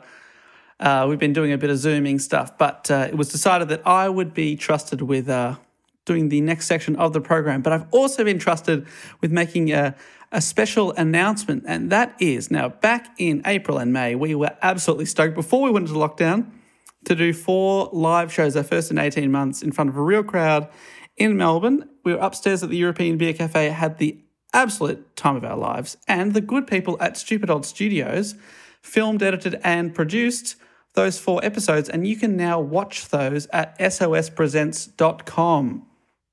So the 4 episodes, we did the McDonald's Monopoly heist, we did the Kentucky meat shower, the surreal life of Salvador Dali, and who could forget the Masquerade treasure hunt. And basically you get to watch the show as if you're in the crowd, so that means we had to edit out a bunch of stuff that didn't make sense if you were just listening to the audio. There's a bit of regret face in there, a few other interactions with crowd members, that sort of stuff. And at the end there's a little bit of behind-the-scenes stuff on the back of each episode. So you will see stuff that no one else can see, and you can buy tickets to those. Basically, there's a season pass. You get all 4 shows. It's $30 Aussie dollars to see all 4, or if you're a Patreon supporter, you can use a little discount that we posted about in Patreon to get some cheaper tickets. And, you get all 4 of those episodes. So go to sospresents.com or click the link in the description of this very episode. Lots of fun, and thanks so much to Stupid Old Studios for making those happen. Really, really cool. All right, now that's done, it is time to get to everybody's favourite section of the show, which is the fact, quote, or question, which has a little jingle that I believe goes a little something like this. Fact, quote, or question. I always remember the ding. Now, this is the section of the show where we get to thank some of our Patreon supporters. And if you want to be one of those fantastic people, you can go to patreon.com/dogoonpod. And when you're there, you sign up to support the show, you give us a pledge, and each month we'll give you bonus content. So there's 3 bonus episodes that we put out every single month, as well as access to the previous 110 plus episodes that we've now put up. So you get instant access to all the extra stuff. You get to be in the Facebook group. You get to vote on episodes. This episode that I just did about the Billy Goat, I put up 3 sports topics, and this one was narrowly voted into the number 1 spot by the Patreon supporters. So you really do get to change the outcome of the show, as well as get shout-outs and all sorts of stuff, as well as if you're on the Sydney Shineberg Deluxe Memorial Package Rest in Peace level, which is one of our top tiers, you get to enter yourself into the fact, quote, or question, where you give us a fact, a quote, or a question, as well as a nickname for yourself. And we've got 4 here to go through this week. And the first one comes from Jamie Griffiths. Thanks, Jamie, whose nickname is Head of Inhuman Resources. Am I right? Jamie, I love that. It's good stuff. That is very good stuff. And Jamie's given us a question, and that is, what podcasts do you guys listen to or recommend? Oh, man. So many. So many that I just pull out my phone, go through that here, go through the podcast app. Oh, now, number 1, I've been absolutely smashing this lately, and that is basically BBC radio programs. There's the BBC World Service. They have a show called Witness, and they have a massive archive that they have uploaded to Apple Podcasts, is where I've been listening to this. Witness Archive 2013 I've been going through, and they go through some very interesting stories from history, little programs. They're about 9 or 10 minutes each. And they go through stuff from history. They interview people on the scene. It's just these little reports, and I love it. I go for a drive and I just put it on shuffle basically and listen to 3 or 4 of those in a drive. What else we got? I listened to Conan O'Brien Needs a Friend, Conan's show, which I know Matt really likes as well. The most recent one, he interviewed Barack Obama, so that was really cool. Don't You Know Who I Am? No secret here that I absolutely adore Josh Earl's show. So fun. It's been going for 5-6 years now, and he gets 4 very, very funny people and quizzes them about their lives and basically gets them to tell their best stories. 6 years later, I'm still like, that's the best pod in the country. I love it. Answer Me This, another one that I've been listening to for many, many years. Helen and Ollie, 2 great British podcasters that have been in the game for like 14 or 15 years or something. Very, very early to it. And their show, they just answer listeners' questions. And I still love it. What else have we got? I've got Song Exploder. Love that when they go through music, songs from musicians, and they pull apart their songs. Willosophy, Will Anderson's program, where he interviews people as well. He's just a great interviewer, and it's just only getting better and better. I love that. Bit of the Weekly Planet. We love those guys.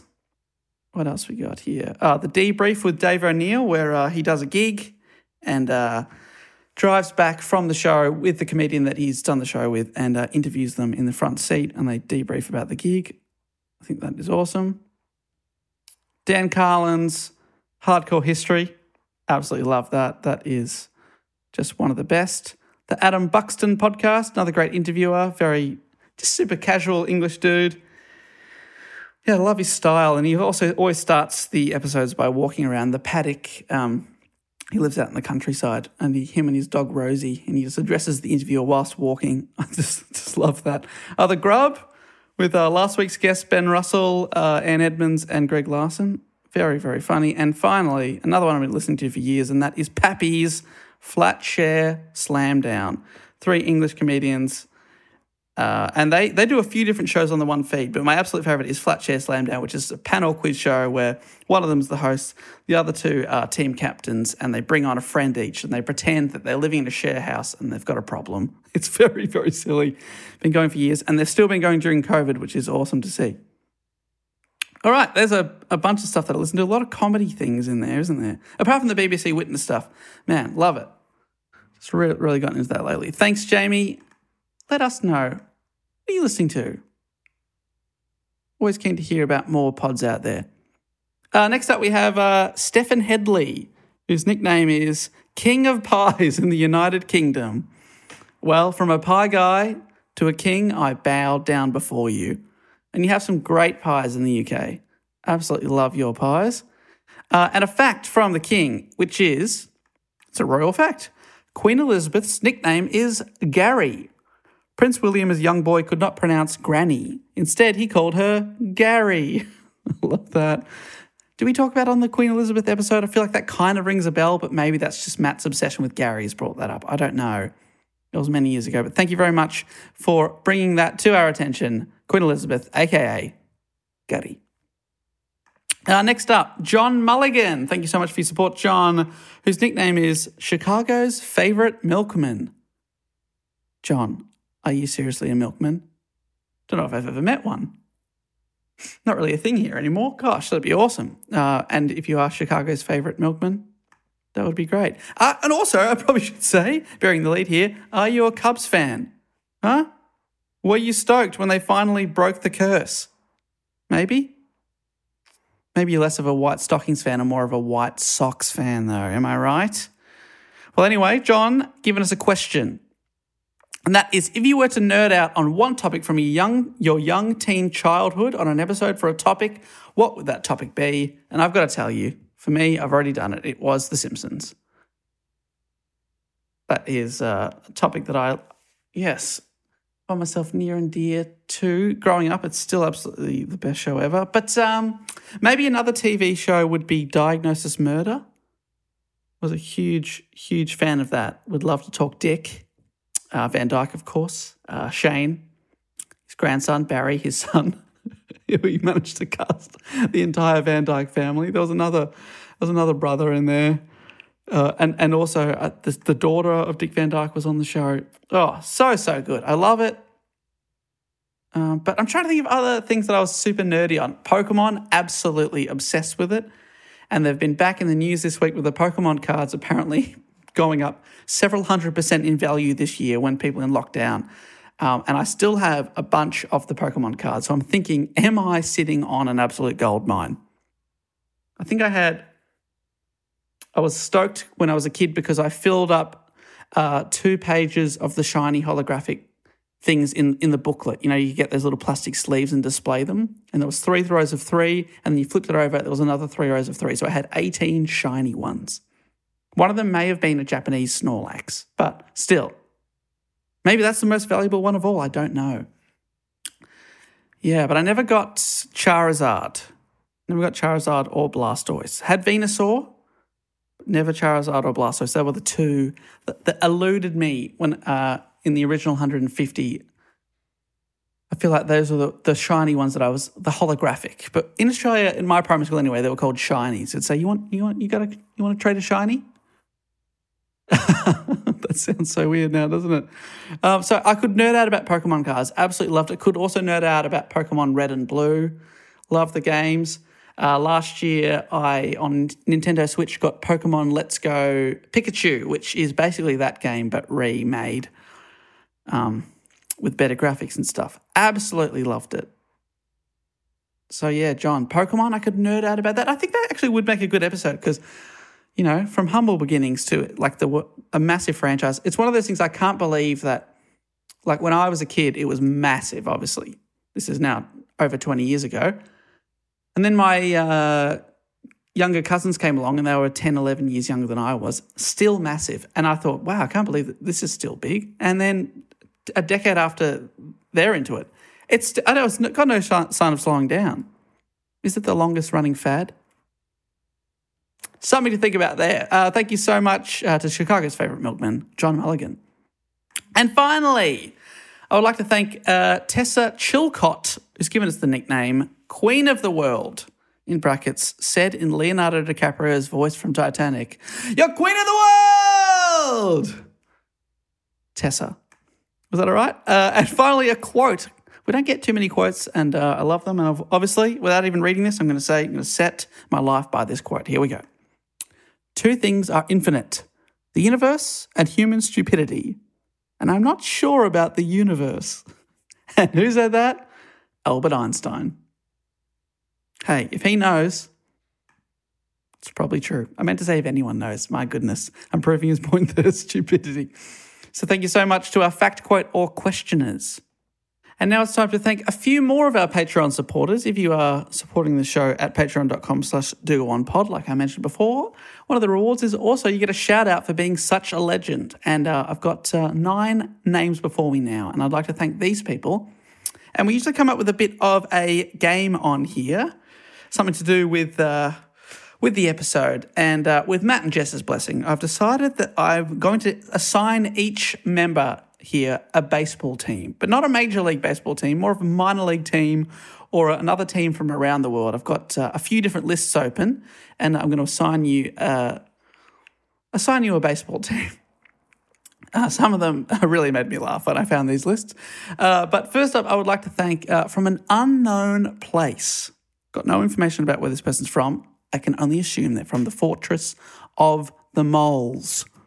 Is there? Oh, let me see. There's a baseball team called the Moles. There's Fenton Mole, nicknamed Muscles, an American Major League Baseball player, born in 1925. Nothing coming up immediately. All right, don't worry. I've got a list here. I've got some good stuff either way. But I would like to thank Robert Clark. And I'm going to assign you the team name. This is an Aussie one playing in the ABL, the Australian Baseball League. The Brisbane Bandits, and the mascot, or at least the image for the team, the logo, is a very sinister-looking dude with a hat on and then like something covering his face, like a real roadside bandit. Handkerchief over the mouth and nose. You can only see the eyes. A real bad ass. And I'm sensing that you are too, Robert Clark. You want to give away where you are? You have the metaphorical hat and thing over your face. Can't think of the word. Anyway, you're a bandit. Robert Clark, thanks so much. Next up, I'd like to thank from Leamington Spa in Great Britain. Thank you so much to Lucy Barrington. Lucy Barrington. Now, I'm going to give you, Lucy, the team, the Montgomery Biscuits.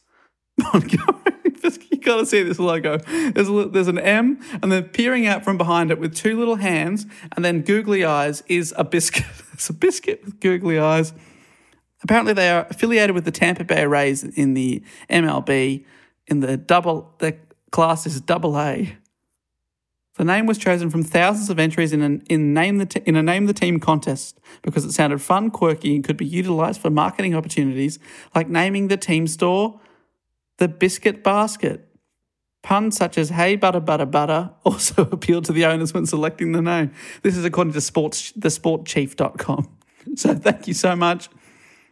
I hope you're happy with that, Lucy Barrington. Next up, I would like to thank from Corperu in Queensland. Maybe you already support the Bandits. Corperu in Queensland. Alison Pottinger. Alison Pottinger. Let me go back to my list here. I'm going to give you, this is another good one, the Batavia Muck Dogs. The Batavia Muck Dogs, their logo is a very, very angry looking pup. They're a collegiate summer baseball team of the Perfect Game Collegiate Baseball League, located in New York State. Batavia Muck Dogs. Man, that's good. Love that.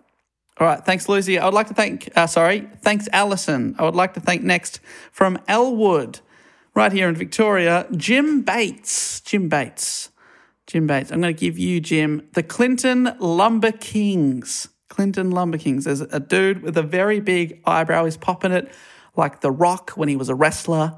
He's wearing a crown and then holding a bat, giving a cheesy grin. Clinton Lumber Kings. Where are they from? Let me look that up. Also, collegiate summer baseball team. They are located in Clinton, Iowa. Love that. Thank you so much, Jim. Next up from LV, also in Victoria, LV, Tyson Graham. Anya Tyson, you absolute legend. All right, I'm going to give you the team. The Amarillo Sod Poodles. The Amarillo Sod Poodles, which they have that name to the large number of prairie dogs in West Texas. Thank you so much, Sod Poodle. Tyson Graham, your ledge. From Ames in Iowa. My goodness. Oh, yeah, we're heading to Iowa with Caleb Devick. Caleb Devick. Probably Devick. Caleb Devick. I can't talk right now. Caleb Devick. You got Caleb Devick. I don't think that's right in anyone's language. Thank you so much, Caleb. Look, we get names down under as well, all right? Let me give you a baseball team. How about this? Are you happy with the Pensacola Blue Wahoos? The Pensacola Blue Wahoos. They're a minor league baseball team of the AA South, affiliate of the Miami Marlins. They are, of course, based in Pensacola, Florida. The Blue Wahoos. I really like that. Hopefully you do too. Caleb. I know what it is. Thank you so much. I would like to thank from Mermaid Waters in Queensland, Philippa Hyatt. Mermaid Waters. Now that is good. Is there a mermaid baseball team? Let me look that up. Mermaid baseball teams.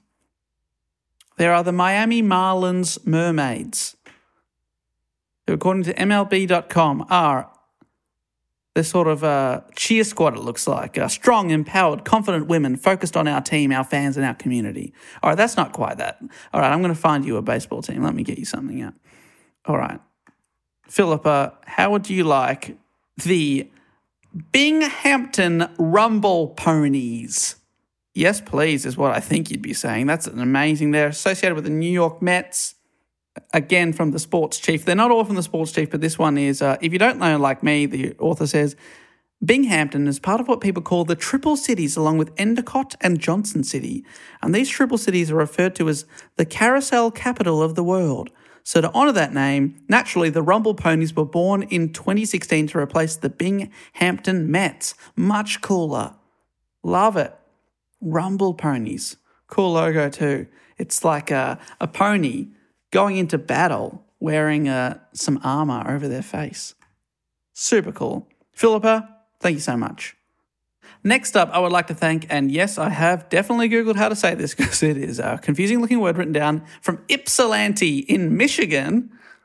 Did I get it right? Thank you to Sam Cash. Sam Cash from Ypsilanti. Also says here, often called Ipsy. I think that's pretty cool. And I'm going to give you the team name, the Midland Rockhounds. The Midland Rockhounds. And it is an absolutely badass looking dog, rocking rocking a sweet, sweet baseball bat in his hand. Oh, I love it. They're from Midland, Texas in the minor leagues. Very cool stuff. Great logo. Look it up if you can. Sam Cash, thank you so much. And finally, from Ballyclare in Great Britain, I would like to thank Katie Skillen. On ya, Katie. And I've got two here to go here. And it's got to be the Rocket City Trash Pandas. Associated with the LA Angels. They're located in Madison, Alabama. The name is a reference to the city or the area's ties to the space industry and raccoons who supposedly have a lot of determination and ingenuity. The Rocket City Trash Pandas. That is awesome. And that's your team. Katie, do with it what you will. So thank you so much to all the people, Robert, Lucy, Alison, Jim, Tyson, Caleb, Philippa, Sam and Katie for supporting the show.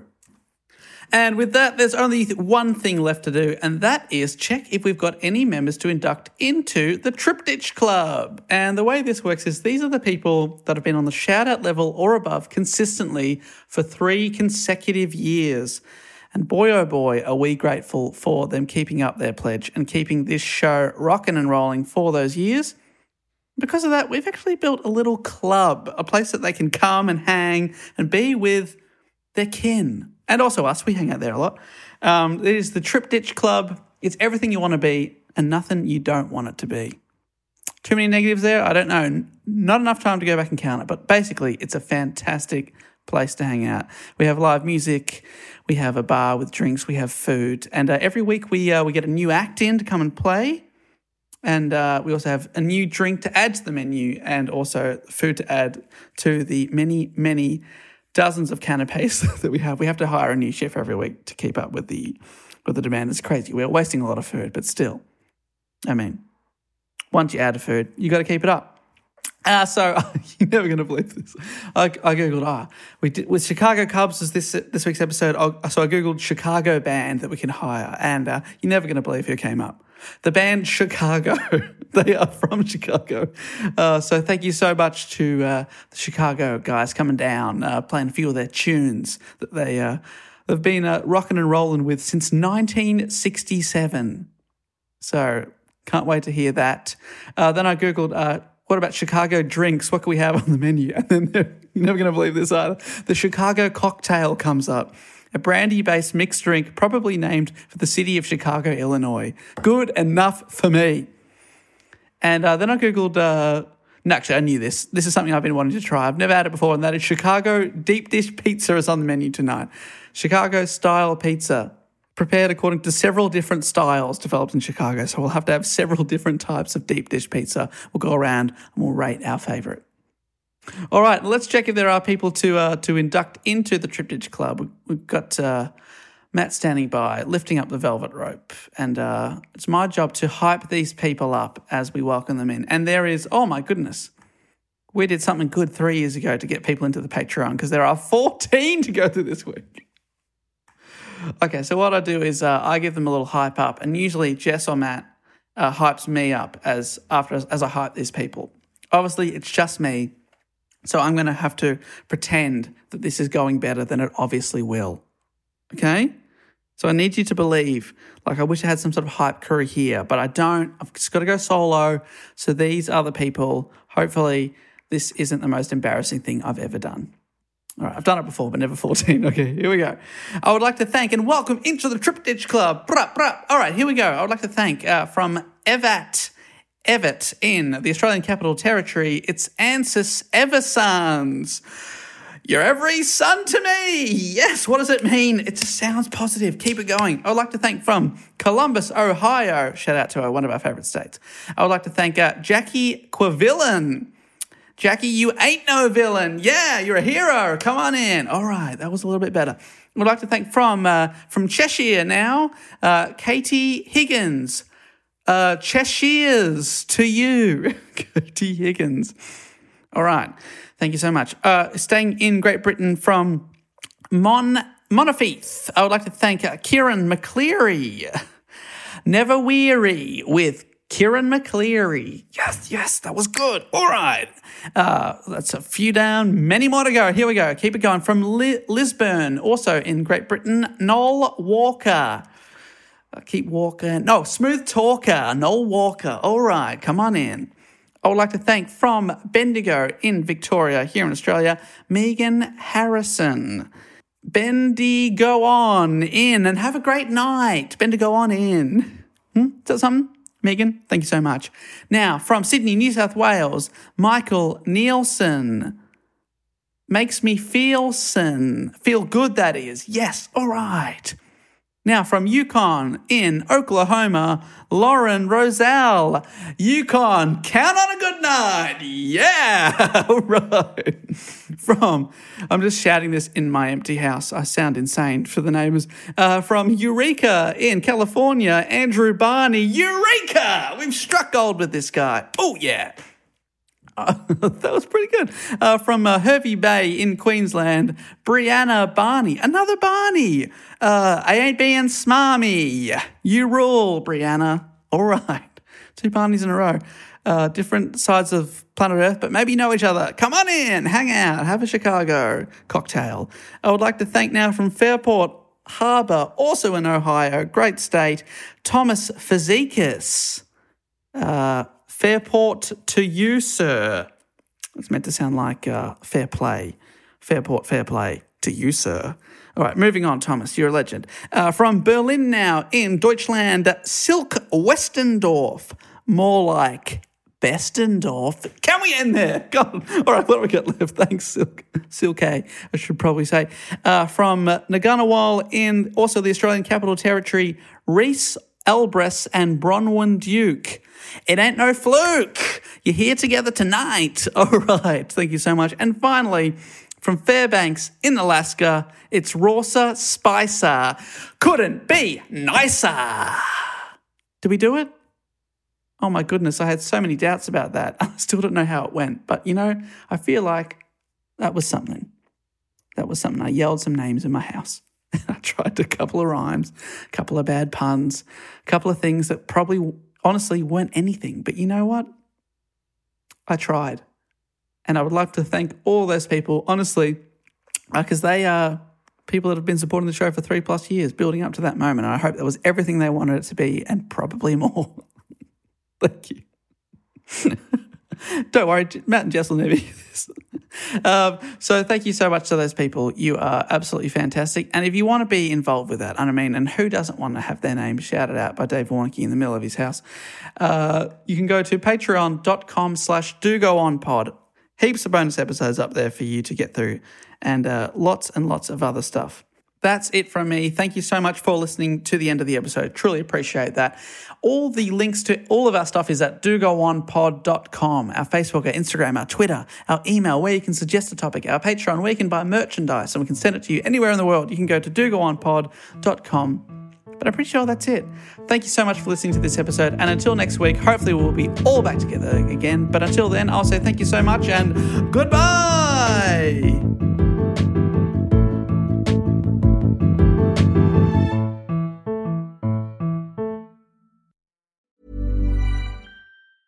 Planning for your next trip? Elevate your travel style with Quince. Quince has all the jet-setting essentials you'll want for your next getaway, like European linen, premium luggage options, buttery soft Italian leather bags, and so much more. And is all priced at 50 to 80% less than similar brands. Plus, Quince only works with factories that use safe and ethical manufacturing practices. Pack your bags with high-quality essentials you'll be wearing for vacations to come with Quince. Go to quince.com/pack for free shipping and 365-day returns.